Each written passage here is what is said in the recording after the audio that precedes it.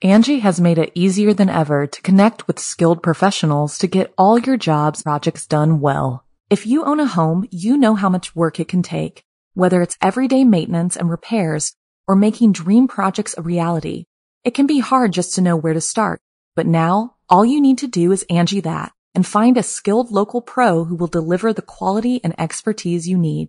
Angie has over 20 years of home service experience, and they've combined it with new tools to simplify the whole process. Bring them your project online or with the Angie app, answer a few questions, and Angie can handle the rest from start to finish, or help you compare quotes from multiple pros and connect instantly, which means you can take care of just about any home project in just a few taps. Because when it comes to getting the most out of your home, you can do this when you Angie that. Download the free Angie mobile app today or visit Angie.com. That's ANGI.com. The Angie's List you know and trust is now Angie, and we're so much more than just a list. We still connect you with top local pros and show you ratings and reviews, but now we also let you compare upfront prices on hundreds of projects and book a service instantly. We can even handle the rest of your project from start to finish. So remember, Angie's List is now Angie, and we're here to get your job done right. Get started at Angie.com. That's ANGI, or download the app today. You can live out your MasterChef dream when you find a professional on Angie to tackle your dream kitchen remodel. Connect with skilled professionals to get all your home projects done well. Inside to outside, repairs to renovations. Get started on the Angie app or visit Angie.com today. You can do this when you Angie that. The following program is a production of Chilling Entertainment and the creative team at Chilling Tales for Dark Nights, and a proud member of the Simply Scary Podcasts Network. Visit simplyscarypodcast.com to learn more about this and our other weekly storytelling programs, and become a patron today to show your support and get instant access to our extensive archive of downloadable ad-free tales of terror. Thank you for listening, and enjoy the show.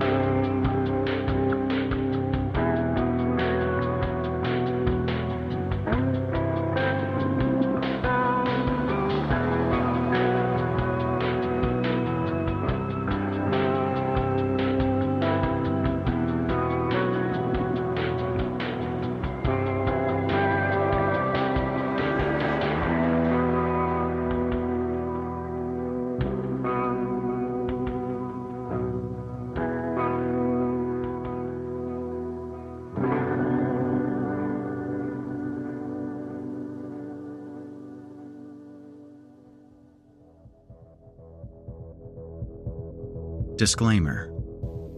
Horror Hill is a horror anthology podcast bringing you scary stories from all corners of the internet and beyond. As such, certain stories include content that some listeners might find offensive. Listener discretion is advised. Good evening, listeners, and welcome back to Horror Hill. As always, I'm your host, Eric Peabody, and I've got a particularly interesting story to share with you all tonight, and actually for the next 2 episodes as well. Now, you might be asking yourself what sort of tale could warrant triple episode coverage. Rest assured, this one should hold your attention for 2 good reasons. First, it's one hell of a ride. Second, the author of this story is also the main character. Tonight, we'll be reading the first portion of Mark Rowland's The Eyes of Amityville. I'm sure that many, if not all of you, know about the infamous house in Amityville, New York, which has been the site of rumored hauntings for decades following a night of horrific violence in 1974. What you might not know is that the house itself is still standing, though the various owners over the years have taken steps to deter ghost-hungry tourists. Of specific note, the iconic quarter-circle windows have been removed to make the house less recognizable. In tonight's story, Mr. Rowland tells us about how those very same windows came into his possession, and we'll begin to see the toll that it took on both him and his family. Also, a tale of this length warrants some extra pizzazz. Along those lines, I'd like to welcome Danielle Hewitt, who will be performing 3 roles in this story.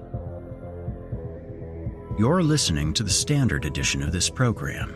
If you'd like to help support Horror Hill and also remove these pesky ads, head to chillingtalesfordarknights.com and click Patrons in the upper menu to sign up today. You'll get instant access to hundreds of ad-free stories, and we can scale back some of our less savory means of generating money for the show. By the way, you wouldn't happen to still have all of your organs, would you?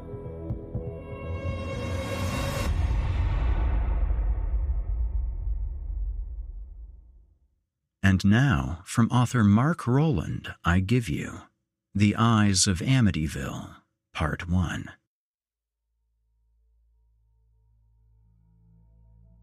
Prologue. The home at 112 Ocean Avenue, Amityville, New York, is undoubtedly the most famous haunted house in the entire world. George and Kathy Lutz provided a tale that spawned a multitude of books, films, and random media that shows no sign of slowing anytime soon. But was the haunting real? That, obviously, is debated. But what I do know is that the confirmed events that happened in that house would be more than adequate to produce a negative energy strong enough to remain there to this very day, ever present in each item that was in the vicinity on that fateful morning. Regardless of the legend that became of it, I've always believed, until very lately, that the acts of actual human evil that went on in that home far eclipse anything that a ghost could possibly be capable of. In the early morning hours of November 13th, 1974, 6 members of the DeFeo family were gruesomely gunned down in their own beds. The victims were Ronald, father, 43, Louise, mother, 43, Dawn, daughter, 18, Allison, daughter, 13, Mark, son, 13, and John, son, 9. One member of the family is missing on that list, however. Ronald Jr., who was 23 at the time, entered a local bar at around 6:30 p.m. on November 13th and pleaded for help because he had found his parents dead in the home. The authorities were called and proceeded to search the DeFeo house, finding 6 bloody bodies, all positioned face down, deceased upon their crimson-stained mattresses.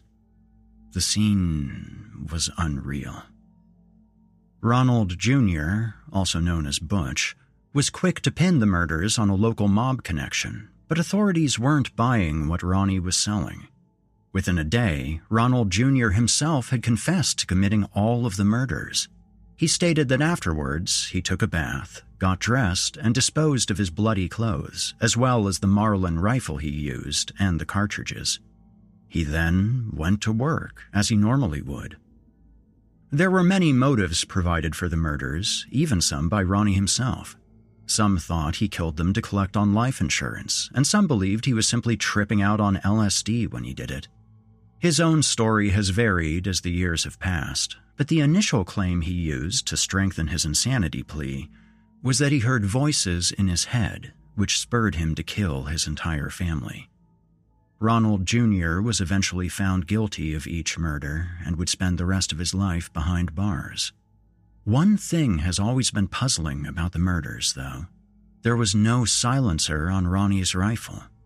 After he began his rampage, it is unusual that all of the family members would stay still in their beds and not try to flee for their lives. So, the question is posed. Was there a second shooter? Or was something a little more otherworldly at play? One of the versions of the night's events, provided by Ronnie himself many years later, was that his sister Dawn had initially assisted with the murders. Apparently, according to this version, The mother and father were the only ones to be killed, but Dawn went ahead and killed the children too, which sent Ronnie into a rage. Ronnie then added Dawn to the list of the night's casualties. Unfortunately, as Ronnie had changed his story so many times over the years, there's no way to truly believe anything he's claimed. We will get no further versions of the story from Ronnie, though, as he passed away while still incarcerated on March 12, 2021. Unfortunately, the story still continues on, as I am the living, breathing proof. Read on, judge for yourselves. Mark Rowland, February 23, 2023. Chapter 1. Transference.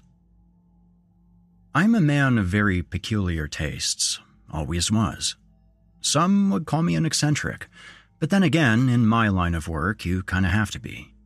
As a writer of the somewhat dark and disturbing, it's my job to continually progress, to incrementally push the envelope with each new tale I provide for public consumption.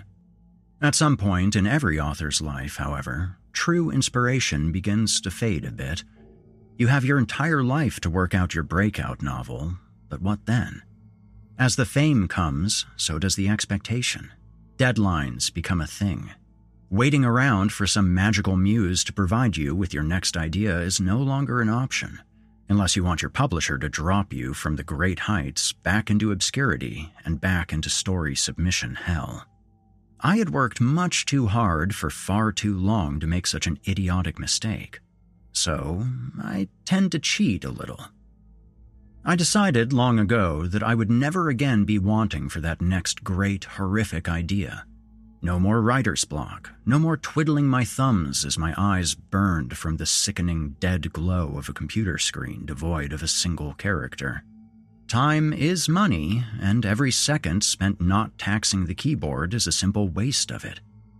The plan consisted of creating an atmosphere to work in where an unspeakable notion or burnt offering would only be fingertips away. A place where evil could live and teach with the simple murmurings of a whisper. And so, I descended from the fictional perch I was so very used to, and dipped my toe into the pool of the real. A place where monsters roamed freely, beyond the constraints of the fairy tales we had all become conditioned to. As they say, real life is much scarier than fiction.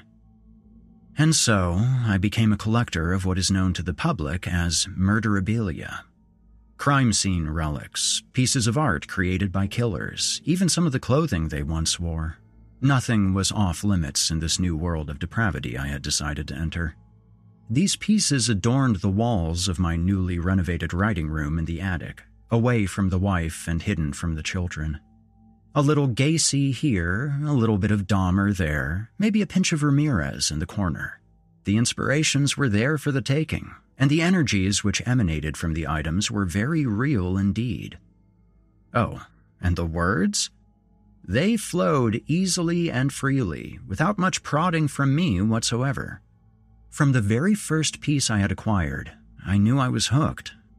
I could sit down, hold a tainted item in my hands, and transfer the energy onto the screen without second-guessing one damned thing.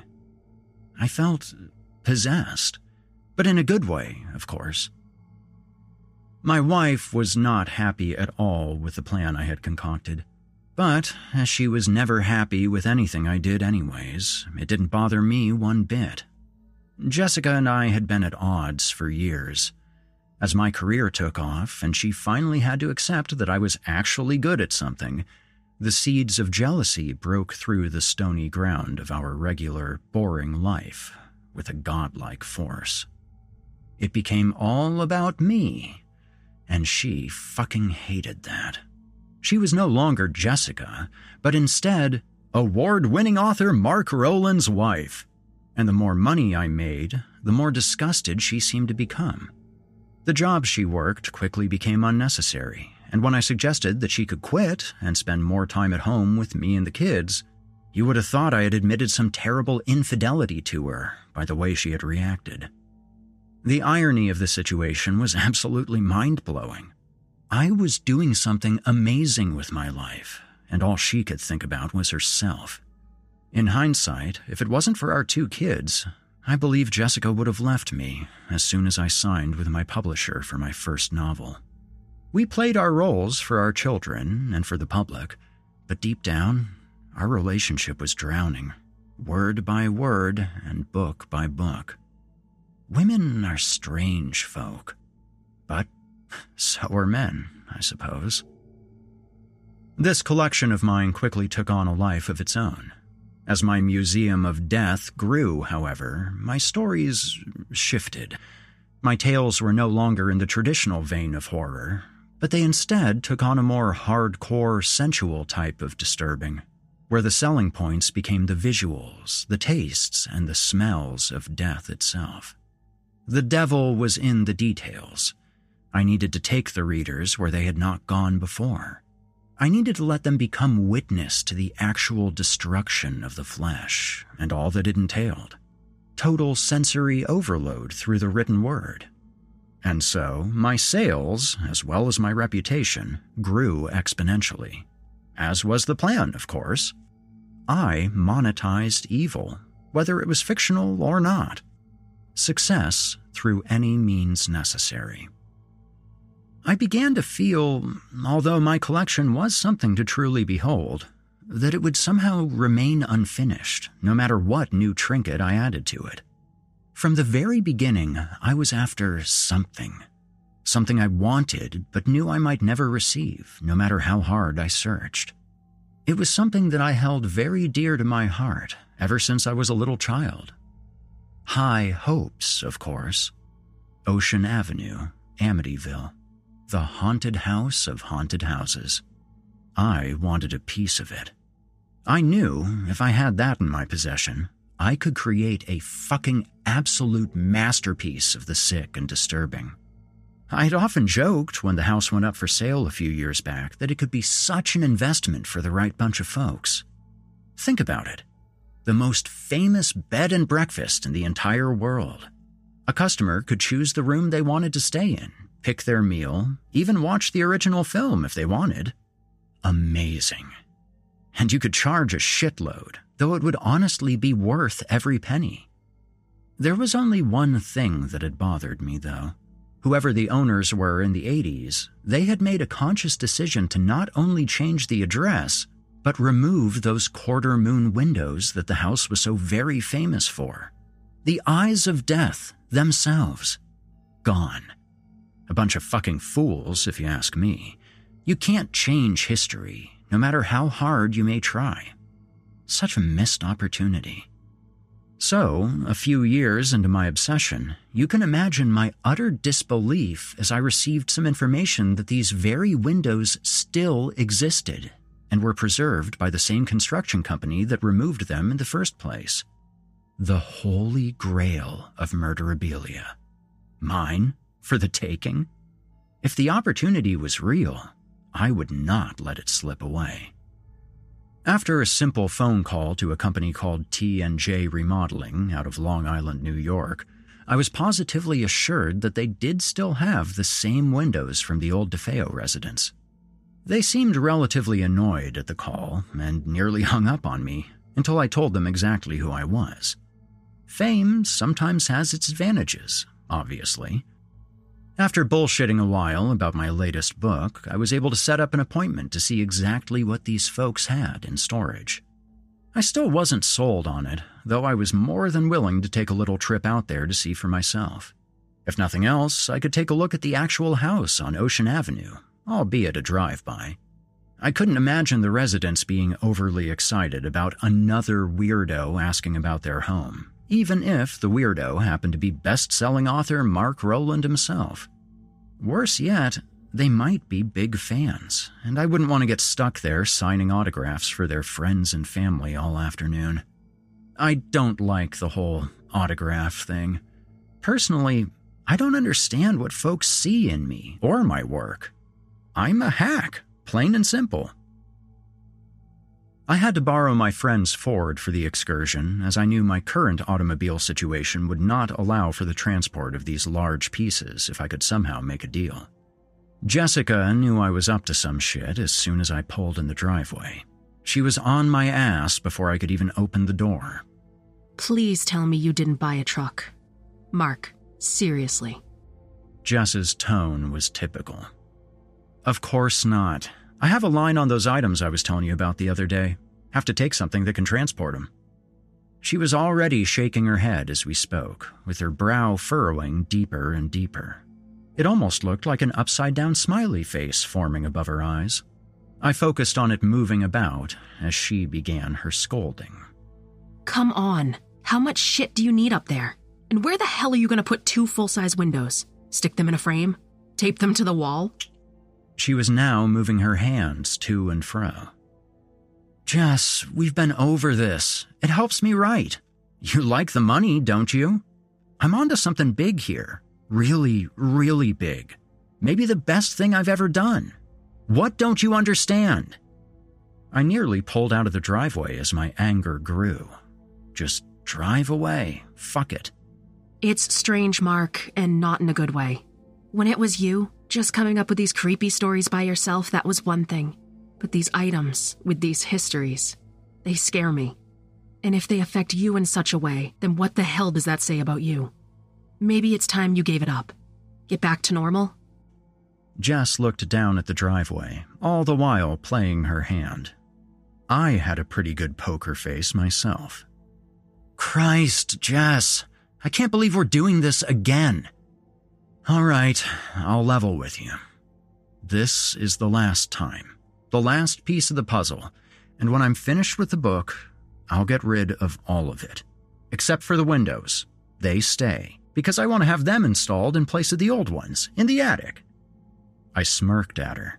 She fired a stabbing glance back at me. You're kidding, right? I didn't answer her question, because I didn't need to. Angie has made it easier than ever to connect with skilled professionals to get all your jobs projects done well. If you own a home, you know how much work it can take, whether it's everyday maintenance and repairs or making dream projects a reality. It can be hard just to know where to start, but now all you need to do is Angie that and find a skilled local pro who will deliver the quality and expertise you need. Angie has over 20 years of home service experience, and they've combined it with new tools to simplify the whole process. Bring them your project online or with the Angie app, answer a few questions, and Angie can handle the rest from start to finish or help you compare quotes from multiple pros and connect instantly, which means you can take care of just about any home project in just a few taps. Because when it comes to getting the most out of your home, you can do this when you Angie that. Download the free Angie mobile app today or visit Angie.com. That's ANGI.com. You can live out your MasterChef dream when you find a professional on Angie to tackle your dream kitchen remodel. Connect with skilled professionals to get all your home projects done well. Inside to outside, repairs to renovations. Get started on the Angie app or visit Angie.com today. You can do this when you Angie that. Chapter 2. The Purchase. The 6-hour drive from my little shit town in Pennsylvania to Long Island, New York was nothing to sniff at, especially since I'm not a fan of being alone for long periods of time. Sure, writing is a solitary thing at its nature, but during those moments my creativity proves to be quite good company. Real loneliness, on the other hand, is very different. The past can kill you if you let it, and I was already busy digging my grave one memory at a time. And yes, during those 6 hours my mind traveled back to those dark times, when my tears were many, my friends were few, and my greatest enemy lived right there in my own home. The problems between me and my wife ran much deeper than simple jealousy. Years ago, when we were newly married and I'd not yet even dipped my toe into my current profession, infidelity did, indeed, rear its ugly head. I'm not really sure what happened when I found out. Some may call it a nervous breakdown. Others may call it the act of simply losing your shit. But yes, in one singular moment, everything I had been working for in my life simply fell away, and all the walls I hid behind came tumbling down, until nothing was left but the raw nerve. I remember the smug look on her face as I confronted her. It was obvious that she was proud of her actions. I am not a violent man by nature, but in that moment, I did make an exception. Jess was surprised as my hands tightened around her throat, though she shouldn't have been. What did she expect? I took my vows seriously, as any man should. I became the hand of God for a single moment, but at the end of the day, I showed her mercy. We attempted to move on, but within a few weeks, the true pain came to light. Jess was pregnant, and I already knew that it wasn't mine. But there was more that factored into the equation. We already had a 6-year-old son, Jack, and Jack needed me. So I stayed. Sacrifice is important, isn't it? By the time I pulled into the parking lot of T&J Remodeling, I was already emotionally drained and ready to call it a day. Unfortunately, there was much more to do. Tom, I think that Ryder fella's here. I spotted a gangly young man motioning with his hand from the open warehouse door. I walked across the lot towards the building and was met in an instant by a much older and grizzled-looking fellow, wearing dirtied overalls and a painter's cap. Mr. Rowland, so glad you could visit us. We don't get too many famous folks around here. My name's Tom. I'm the T in the name. The J passed away a long while ago. The man offered me a handshake, and I obliged. His palm was calloused and rough, and his grip was more than firm. You can tell so much from a man's handshake.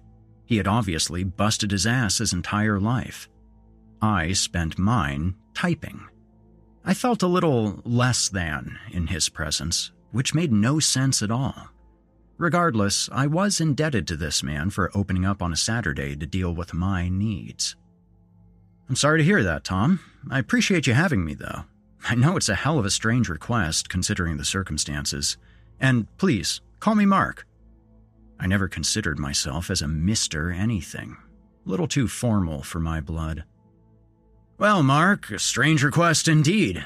And you weren't the first one who's asked about those windows. We normally just hang up on a person, but when I heard it was you, I had to make an exception. See, most folks around here want to bury the past, and us business owners, we do what it takes to earn the public trust. But I have to be honest with you.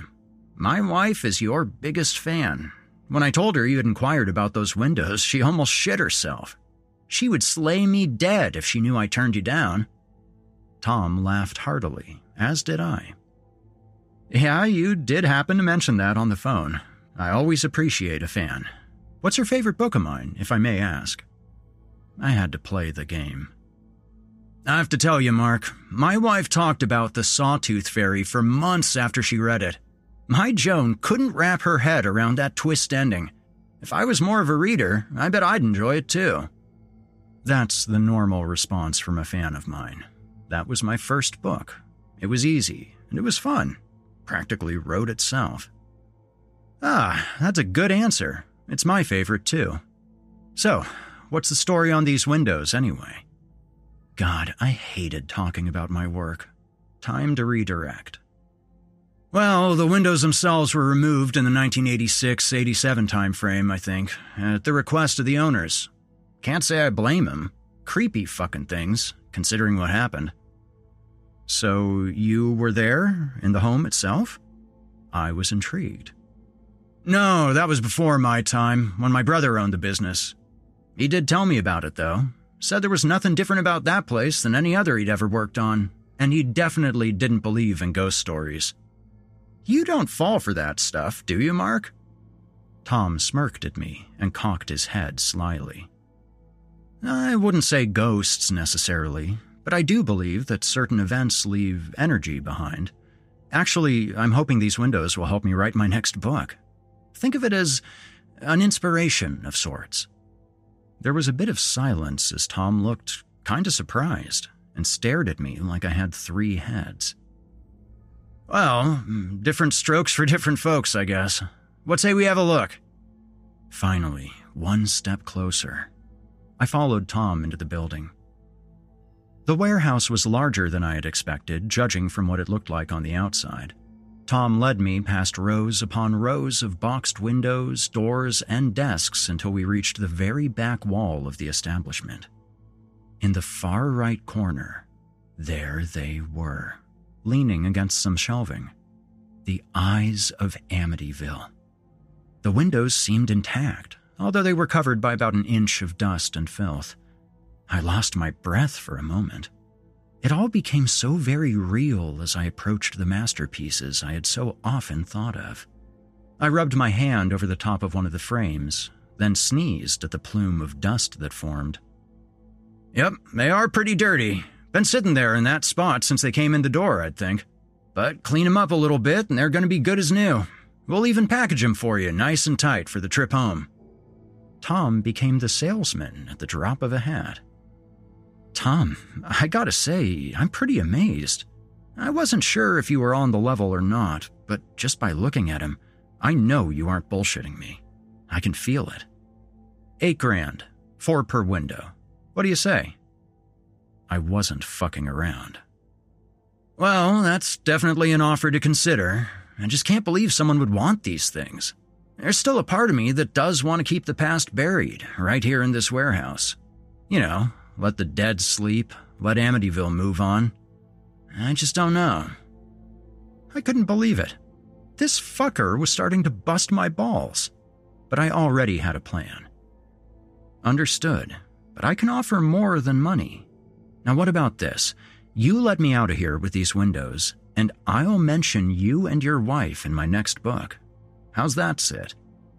News of this would get old Tom laid tonight for sure. He paused as the implications set in. Are you fucking serious? Joan's gonna lose it.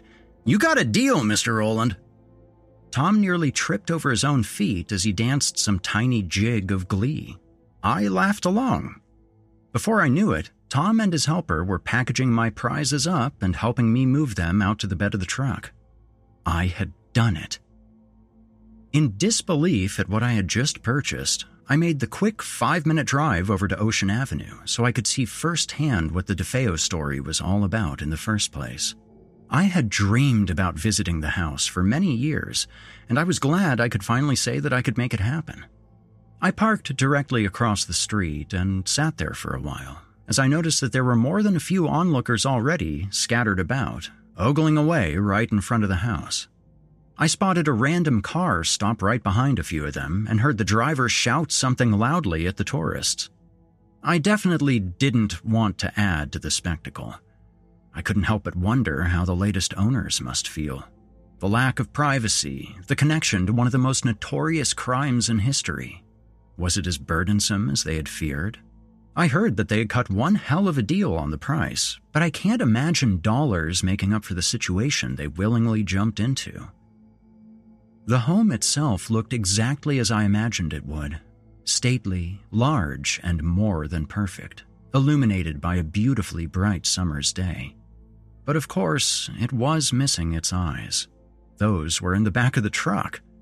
And yes, someday soon, I knew I would be seeing through those eyes myself.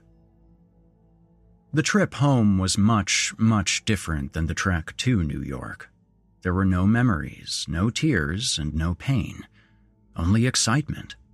My mind raced with ideas for the new book, to the point where I actually started to write it, deep in the recesses of my brain. My muse was already hard at work, bestowing upon me the tools I needed to come up with another bestseller. And I was honestly banking on it being my last. I wanted to create my final masterwork, the thing that I would be remembered for, long after my bones would become one with the soil. And the title of my manuscript would be more than appropriate. We Deal in Pain.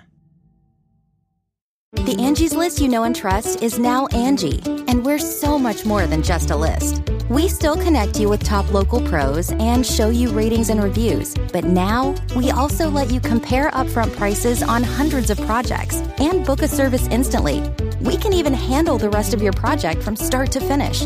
So remember, Angie's List is now Angie, and we're here to get your job done right. Get started at Angie.com. That's ANGI, or download the app today.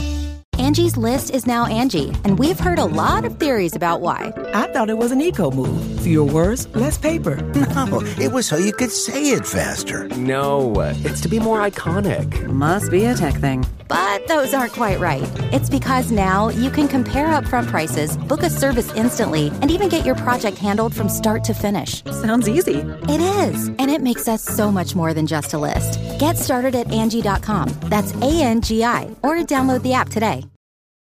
This episode is brought to you by Visit Williamsburg. In Williamsburg, Virginia, there's never too much of a good thing. Whether you're a foodie, a golfer, a history buff, a shopaholic, an outdoor enthusiast, or a thrill seeker, you'll find what you came for here and more. So ask yourself, what is it you want? Discover Williamsburg and plan your trip at visitwilliamsburg.com. Chapter 3. Settling In. I returned home with my treasure at around 9 p.m. It had been an extremely long day, and I was obviously exhausted. I had stopped off for dinner earlier, but I probably shouldn't have. It made the last leg of my journey unbearable. My eyes struggled to stay open. All I wanted now was some sleep. I received irritation instead. For the most part, I enjoy the street on which I reside. A nice area, mainly well-to-dos, or at least better-offs. It's a beautiful, straight, tree-lined street that could serve as a backdrop for countless films or paintings. Aesthetically perfect. But the neighbors, they are a fucking mess. And the very worst of them lives right next to me. Goddamned Harold. He's the kind of dude who cuts his grass with a manual mower like it's 1955. The kind of guy who takes weeks to replace an entire wooden retaining wall, yet didn't have the forethought to waterproof or stain the wood, so it rots and needs to be redone within 5 years. I even spotted this fella caulking his roof, in shorts, on a snowy, below-freezing day, just because he got a hair up his ass that his roof was going to leak on that very particular day. A real head case. And even worse, he's up in everyone's business. I did not need him snooping around in mine. Hey neighbor, you need any help with that? Fuck, he spotted me. No, buddy, I'm good. Thanks, though. I quickly heaved the large, wrapped window out of the bed of the truck.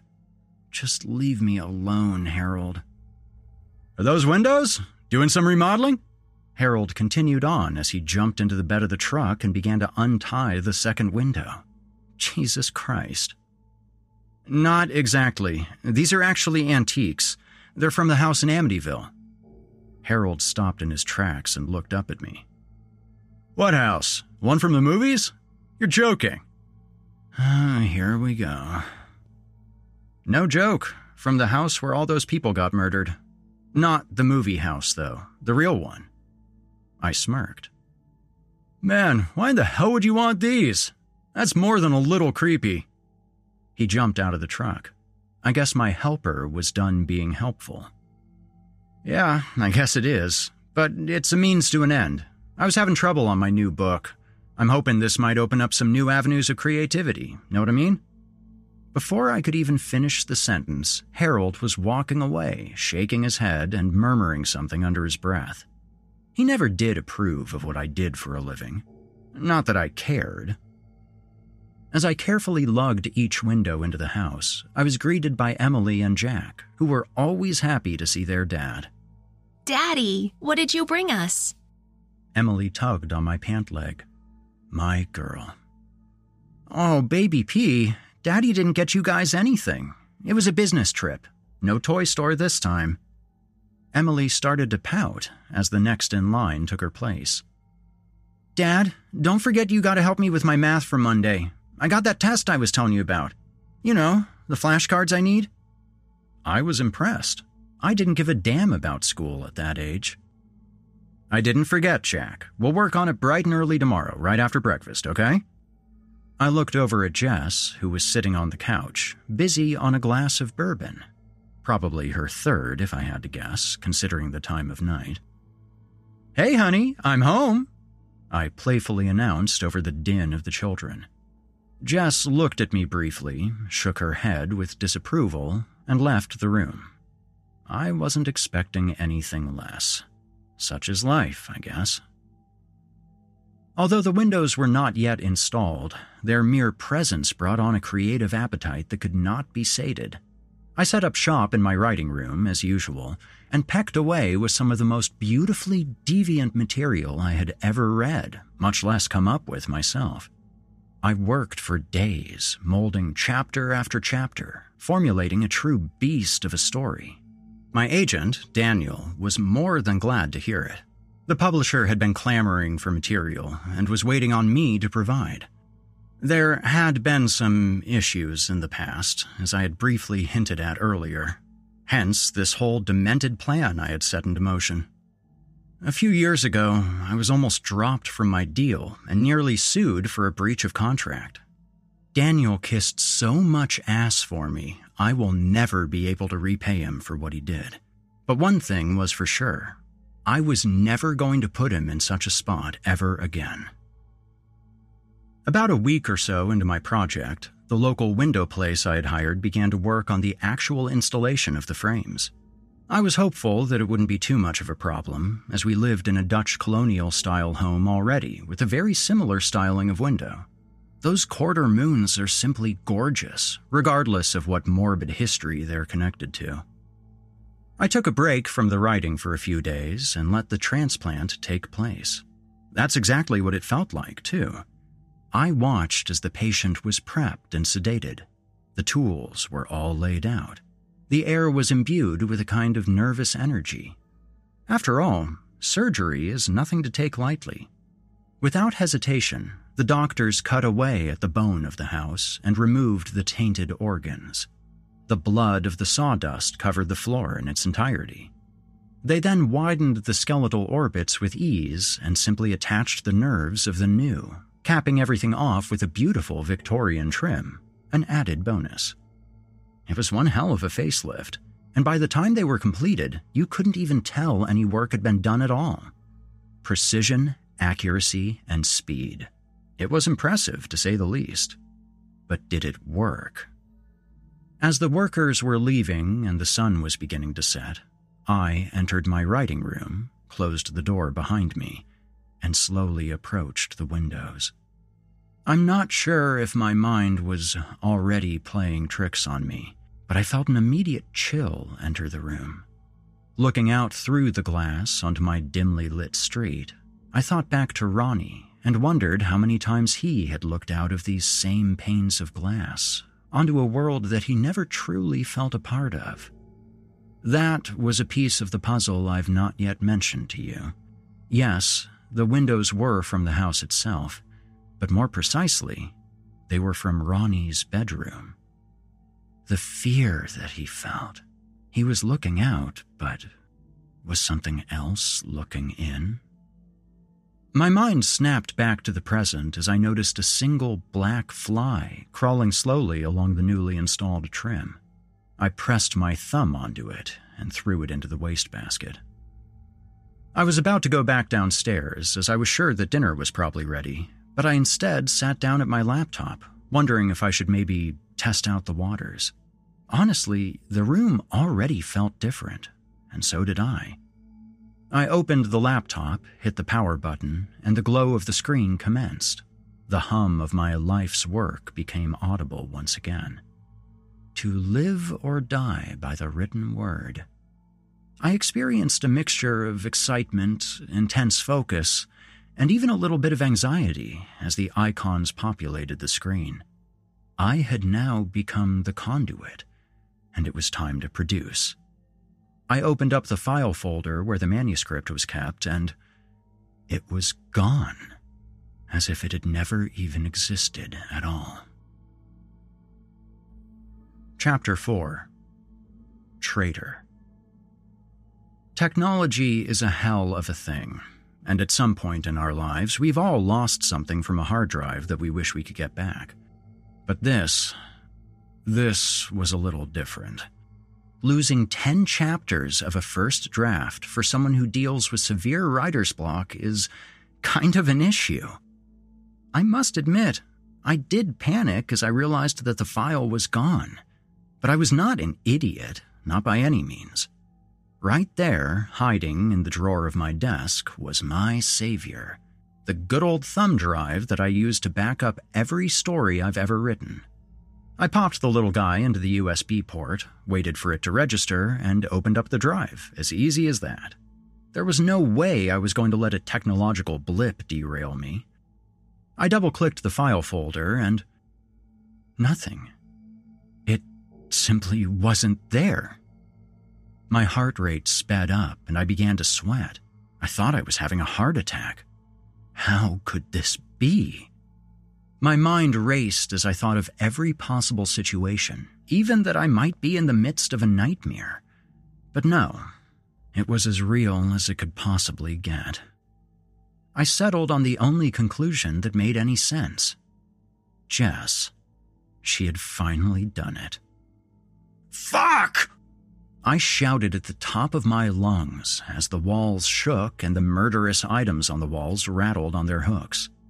I heard the clomping of feet coming up the stairs and the doorknob turning slowly as I anticipated what would surely happen next. My script was already written. Had been for years. But what would my ever-loving wife have to say? Mark, what the hell happened? Are you okay? She stood there, feigning concern as best as she could. She always was quite the actress. Oh, nothing, dear. It's just that someone deleted my entire goddamned manuscript. All of that work. Poof. Now, who in the hell would get the bright idea to pull a stunt like that? Must have been a ghost. I pounded my fist on the desk and listened to the wood crackle under the weight of my anger. Oh, Mark, come on. What the hell are you talking about? You probably put it in the wrong folder or something. You know how forgetful you are sometimes. My anger only grew as I listened to her lies. Forgetful? Then how in the hell was it also deleted from the flash drive? What's your answer to that? I literally felt my blood pressure rise. I was ready to blow. I really hope you aren't insinuating what I think you are. Why on earth would I do such a thing? Do you really believe that I hate you that bad? To screw you over? To fuck us both over? You really have the nerve. Jess turned to leave, but I was not yet through, not by a long shot. Really? Nerve? You are the absolute queen of fucking me over. Hell, I'm raising a kid that isn't even mine, and she doesn't know who her dad even is. You faked a paternity test, for Christ's sake. Don't you dare tell me about nerve. And there it was. I cannot fucking believe you just said that to me. I thought we were over that a long time ago. I paid for my sins, Mark. You know that. I have the scars to prove it. I could have put you in jail for a long time. Maybe I should have. Jess's tears began to flow, and her normally beautiful blonde hair began to glisten and become stringy with sweat. She was not expecting such an attack. All you people want to do is bury the past. But you can't. It fucking happened, and the damage you caused was real. I'm not a fucking robot like you. Never will be. And you speak of scars? Guess what? Flesh mends, but mental scars never heal. At this point, Jess ran out of the room and down the stairs. But I became alarmed at the sound of 2 sets of footsteps, not one. Fuck. I hoped to God that Emily hadn't been listening in. That night, as I rode the couch, I didn't sleep at all. My heart raced at the thought of failure, both in my writing and in my life. As my anger ceased, I thought back to what I had said to Jess and the implications it could have. Even though it was true, and even though I never got over the situation, I did not want to lose my family. My emotions had gotten the best of me, once again. And what about my career? I knew that there was no way that I could replicate the work I'd done, Starting over wasn't a viable option. When in a state of true inspiration, a person needs to capture it right then, or else it'll be lost forever. Redoing it would be nothing but a half-assed watercolor copy of the Mona Lisa, and the question kept floating around in my head. What if Jess was somehow telling the truth? It was unlikely, but not impossible. Bright and early the next morning, I drove over to the neighborhood computer place with my laptop in tow. I had to try anything I could. I chuckled at the sign on the building before I touched the door. It was the word debug with an animated picture of a fly being zapped. I wondered how many times these guys were mistaken for exterminators. Yikes. And this was the place I was entrusting with the fate of my career? Even so, I entered the store with all the confidence I could possibly muster. "What can we do for you, sir?" The fellow behind the counter, with his bright blue uniform shirt and neatly parted hair, seemed relatively chipper for 7 o'clock in the morning. "Well, Rick," as I quickly glanced at his name tag, "I have one hell of a problem here. Somehow, some of my work got deleted, and I was hoping you could help me recover what was lost. You guys can do that, right? I read somewhere that it was possible." I was trying to play it cool, but inside, I was definitely shitting a brick. "Yeah, there's no guarantee, but it is possible. With restore points and such, we can normally bring it back, or at least a previous version of the file. The only issues we really run into are when the files are corrupted or damaged. Let's give it a shot." I was glad that Rick was so confident. My heart rate slowed. I gave him the laptop and wished for the best. My career depended on it. "So, what file name are we looking for, Mark?" I gulped as he spoke my name. I hadn't mentioned it. "Yes, Mr. Rowland, I definitely recognize you. Who doesn't, especially in this town? Don't worry, though. I won't tell." Rick winked at me as he powered on the computer. "I'm sorry. Still not used to being known, I guess. Never even thought I would be. Anyways, the file I'm looking for is named pain.docx in the new project folder. See what you can do." My fingers were crossed. "Sure, just have a seat and I'll give it my best shot. It'll be a few minutes." Those next few moments seemed to last an eternity. So, what will it be? Finish the masterpiece or start all over again? And the fucking deadline! As I was deep in my thoughts, running over the options, the verdict arrived with impunity. The jurors were obviously unamused. "I'm sorry, Mark. I'm kind of stumped here. That file name does not come up during any system restore point I checked in the last month of activity on your device. It doesn't exist. Nothing even close to that file name either." What the fuck was he talking about? How can this be? "I'm 100% sure about the file name.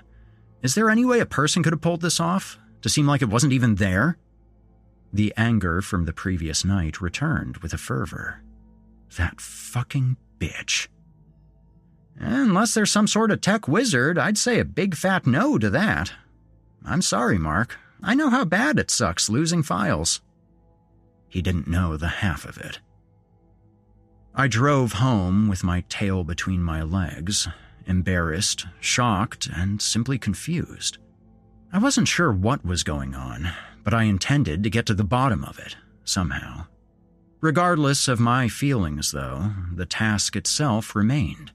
I had a novel due in a month, and I was back at square one. I would have to live in that writing room all day, every day to try and pull something like that off. Even then, it seemed like an impossibility, as if I'd already lost, and no crime scene relic was going to help me with that. I felt completely defeated, and for the first time in my life, I felt out of control. Chapter 5. The Trance. Well, how did it go? Jess had obviously been waiting for me to get home, which was surprising. I was amazed that she was talking to me at all after the boatload of shit that I said to her the previous evening.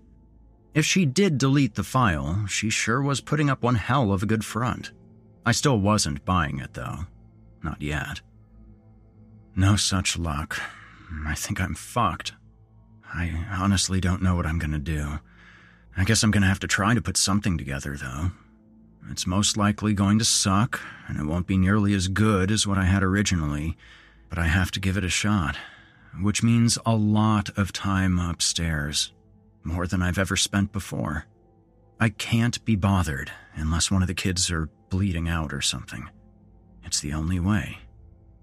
I was so beaten down mentally, it seemed like I was speaking in a whisper. A headache had been creeping in since the very moment I woke up. I felt like absolute shit. I definitely understand where you're at, Mark. You do whatever you have to do to get it done. I'll tell the kids what's going on, and I'm going to call work and let them know I'm going to be needing a little time. I'll do the kids, and you finish your project.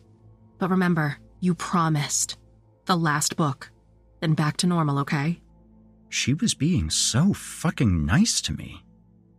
Are you serious? Your boss is going to be pissed, isn't he? You might lose your job. Well, if they have a problem with it, they can go straight to hell. This is more important. I love you, honey, and I'm not giving up on you. I hadn't heard Jess speak to me like that in years. It was refreshing and enough for an actual loving embrace. Unbelievable. Without wasting any time, I ascended the stairs and entered my writing room. I took a minute and surveyed the walls. Any grain of inspiration was surely more than welcome at this point.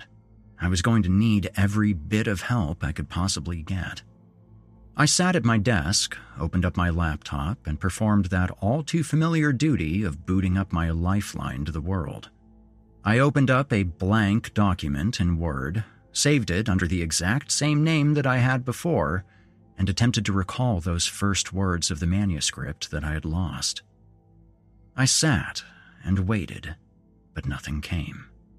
Strangely enough, all of those stories from my past were at the ready. Every character, every storyline, except for the one I had just written a few weeks earlier. Droplets of sweat began to form on my forehead. My temperature rose, and my headache worsened. I stood up and began to pace as I listened to the weathered floorboards creak under the weight of a man who was obviously going through something. What the hell is going on? I thought to myself as I struggled to come up with one piece of the story I was so invested in. The computer guy's words began to creep into my mind instead. It doesn't exist. I repeated it. It doesn't exist. Was it some sort of madness? Some figment of my imagination? I couldn't even remember the act of striking the keys or putting any words down at all. I stared at the blank document in disbelief as I noticed a black fly crawling on the screen. I attempted to smack it away, but the only thing I hit was the screen. It continued to move. I looked a bit closer and realized that the fly was not on the screen at all. It was in the screen itself, underneath, with its tiny legs furiously moving in some sort of staccato dance. I removed my eyeglasses, rubbed my eyes, and gave it another go. As I got even closer to the screen and attempted to tap at it, the fly jumped from it and flew past me. My heart skipped as reality bent right in front of my very eyes. Am I losing my mind? On the very verge of a full-blown panic, I raced towards those newly installed windows that I had been so very excited to acquire. I again looked out onto that perfect street on which my family resided. An eerie calm began to wash over me, and I immediately felt that everything was just as it was meant to be. No problems, no deadlines, and no fear. My heartbeat slowed, my muscles loosened, and my eyes began to close. Somehow, some way, in the midst of the largest challenge of his meaningless life, Mark Rowland went to sleep for a little while. I watched myself as I loaded and cocked the rifle, 6 shells in all. My hands shook, but make no mistake, there was no pause in the proceedings. The surroundings themselves were not unfamiliar to me. The walls were covered in that usual trendy 1970s wood paneling, and I registered the overpowering scent of nicotine mixed with marijuana and the staleness of your usual basement. I noticed a pool table off to the left, with the billiards scattered about, the vestiges of the final game to ever be played upon it, I would assume. There was some sort of war movie playing in the background as I readied myself for the tasking. I took a deep breath, moved up the stairs, and entered the first floor of the house, where my previous suspicions were confirmed. The bright red carpeting and huge portraits on the wall said it all. This was not Mark Rowland's childhood home, no. It was High Hopes itself. In November of '74, I would gamble. The air seemed electrified as every hair on my body began to stand on end. The chill of an uncertainty crept into me, as well as an appalling sense of dread. Physical sensation remained, though I had no control of my body's movements. I was an onlooker, watching a film commence that I shouldn't have even been a part of. The role was simply not mine to play. I ascended the stairs, but paused briefly at each golden-framed portrait that lined the staircase wall. I focused on the individual brushstrokes, and at times even felt them with my fingertips. It was truly marvelous work, especially the masterpiece depicting the matriarch of the family. She looked regal, almost, unbefitting of the rest of the family. I would have sworn that it was a photograph if spotted from any other distance. I continued on my journey as I reached the landing of the second floor. My eyes locked onto one of the doors up ahead. "Shall we begin, Mr. Rowland? Are you ready?" The doorknob was slowly and carefully turned, and the door inched open with the creeping push of the index finger. I warily switched on the light, though it did not seem to matter. The person in the bed did not wake.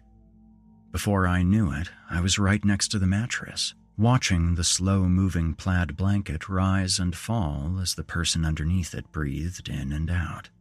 In and out. I could see the side of a young boy's face, but then the rifle I was holding was raised, somewhat impeding the view. I felt absolutely sick as the inevitable fell upon me. A dream this was not. "Okay, Mark, take a deep breath and do it." Without hesitation or action from me whatsoever, my finger yanked at the trigger, and I closed my eyes, afraid to see the results of what I had done. Strangely, no gunshot was heard. There was nothing but a high-pitched whine, piercing my mind in stereo from left to right, over and over again. I did not know what it was, but something forced my eyes open, as if it wanted or needed me to see the damage I had caused. My hand pulled the blanket back, and I saw the crimson stain expand outward, from the small, dark entry wound in the boy's blue pajama shirt onto the stark white sheets underneath. There seemed to be no end to the blood's movement. I wanted to stop it. I wanted to reverse time. I simply wanted out. After propping the rifle up against the mattress, my hands clutched at the small boy's shoulders, and I turned his body over.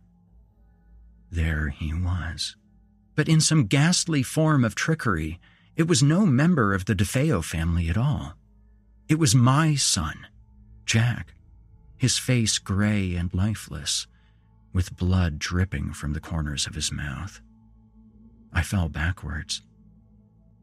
As easily as I was sucked into the hell in which I had found myself, my body was spat back out, right onto the floor of my writing room. I immediately vomited as I regained my bearings and struggled to my feet, nearly slipping in the brownish mess I had created. I bolted out the door and down the stairs in a pure panic, nearly breaking my legs in the process. I rushed through Jack's bedroom door, and I witnessed the greatest thing I had ever seen in my entire life. Jack was on his bed, with his headphones on, listening to music. He was fine. Unfortunately, my entrance startled him to the point of snapping his headphone cord and nearly falling out of his bed. "Dad, what's the matter? You scared the crap out of me. Is something wrong?" I was out of breath and shaking, trying to come up with something to say. I'm so sorry, Jack. I just had a really bad feeling like something was wrong. I had to check on you. It's all good."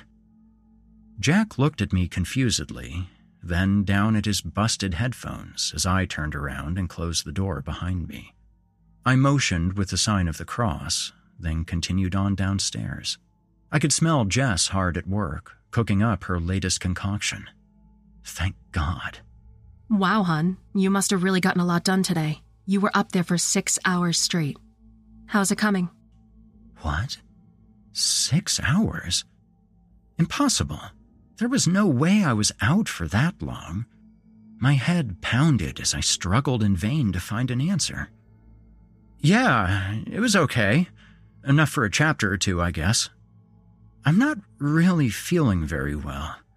I puked in the attic. Jess looked up from the stove, concerned. Holy shit, Mark. You look terrible. You should really go to bed. How bad of a mess is it? Do you want me to get it? Jess put her hand to my forehead and checked for a fever. No, hon. I appreciate the offer, though. I can get it. Just gotta take it slow. As I returned to the writing room with a few rags and a bottle of wood cleaner, a new thought entered my mind. Maybe I'd gone too far. In passing, I spotted a tiny crack forming in one of the panes of glass of my new windows. A crack was growing in me as well.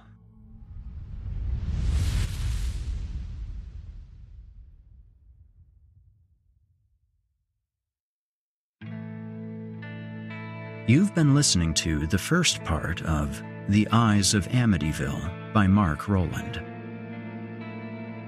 Well, my friends, that wraps up the first segment of our story. We will be continuing Mark's tale next week and then concluding it during the following episode. I'd like to thank Danielle Hewitt again for lending her wonderful voice to these episodes. For any of you that don't want to wait to hear the rest of this story, you can purchase a digital or physical copy on Amazon. Until next week, listeners, stay spooky. You've been listening to the Horror Hill Podcast, a production of Chilling Entertainment and the creative team at Chilling Tales for Dark Nights. Tonight's episode was hosted and narrated by yours truly, Eric Peabody. Original music provided by Eric Peabody and Nikki McSorley. Finalization by Eric Peabody and Craig Groshek. Got a terrifying tale of your own that you'd like performed? Email it to us at natalie@chillingtalesfordarknights.com to have your work considered for future production. Seeing as how we're all living in a technological nightmare of our own devising, I'll ask you to follow Chilling Tales for Dark Nights on social media and upvote, subscribe, and hit the bell notification icon if you're listening to this on YouTube. Not only will you have appeased the dark gods of cyberspace, but you'll be kept in the loop as we prepare more terrifying content. If you'd like access to uninterrupted horror, free of ads and these annoying bookend segments, might I recommend becoming a patron? You'll get access to hundreds of episodes of this show, as well as everything from the other programs in the Chilling Tales for Dark Nights cabal. That means all of Otis Gyri's Scary Stories Told in the Dark, Drew Blood's Dark Tales, Paul J. McSorley's Fear from the Heartland, and more. It's a veritable smorgasbord of horrific delights. As for me personally, I'm on most social media as Viking Guitar or Viking Guitar Productions. I'm always on the lookout for new stories to narrate and new music projects to mix or master. If that's of interest to you, feel free to reach out and we can talk turkey. Also, I will be back next week with more terrifying tales to keep you up all night. If darkness is what you're after, listener, your search is over. Yet, let it be known, you haven't found the darkness. The darkness has found you.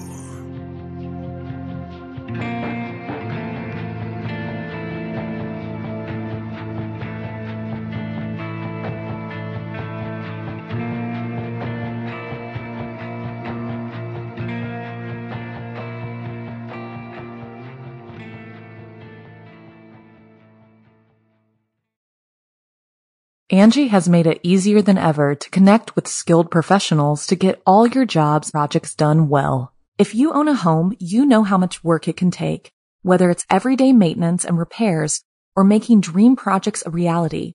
It can be hard just to know where to start, but now all you need to do is Angie that and find a skilled local pro who will deliver the quality and expertise you need. Angie has over 20 years of home service experience, and they've combined it with new tools to simplify the whole process. Bring them your project online or with the Angie app, answer a few questions, and Angie can handle the rest from start to finish or help you compare quotes from multiple pros and connect instantly, which means you can take care of just about any home project in just a few taps. Because when it comes to getting the most out of your home, you can do this when you Angie that. Download the free Angie mobile app today or visit Angie.com. That's ANGI.com.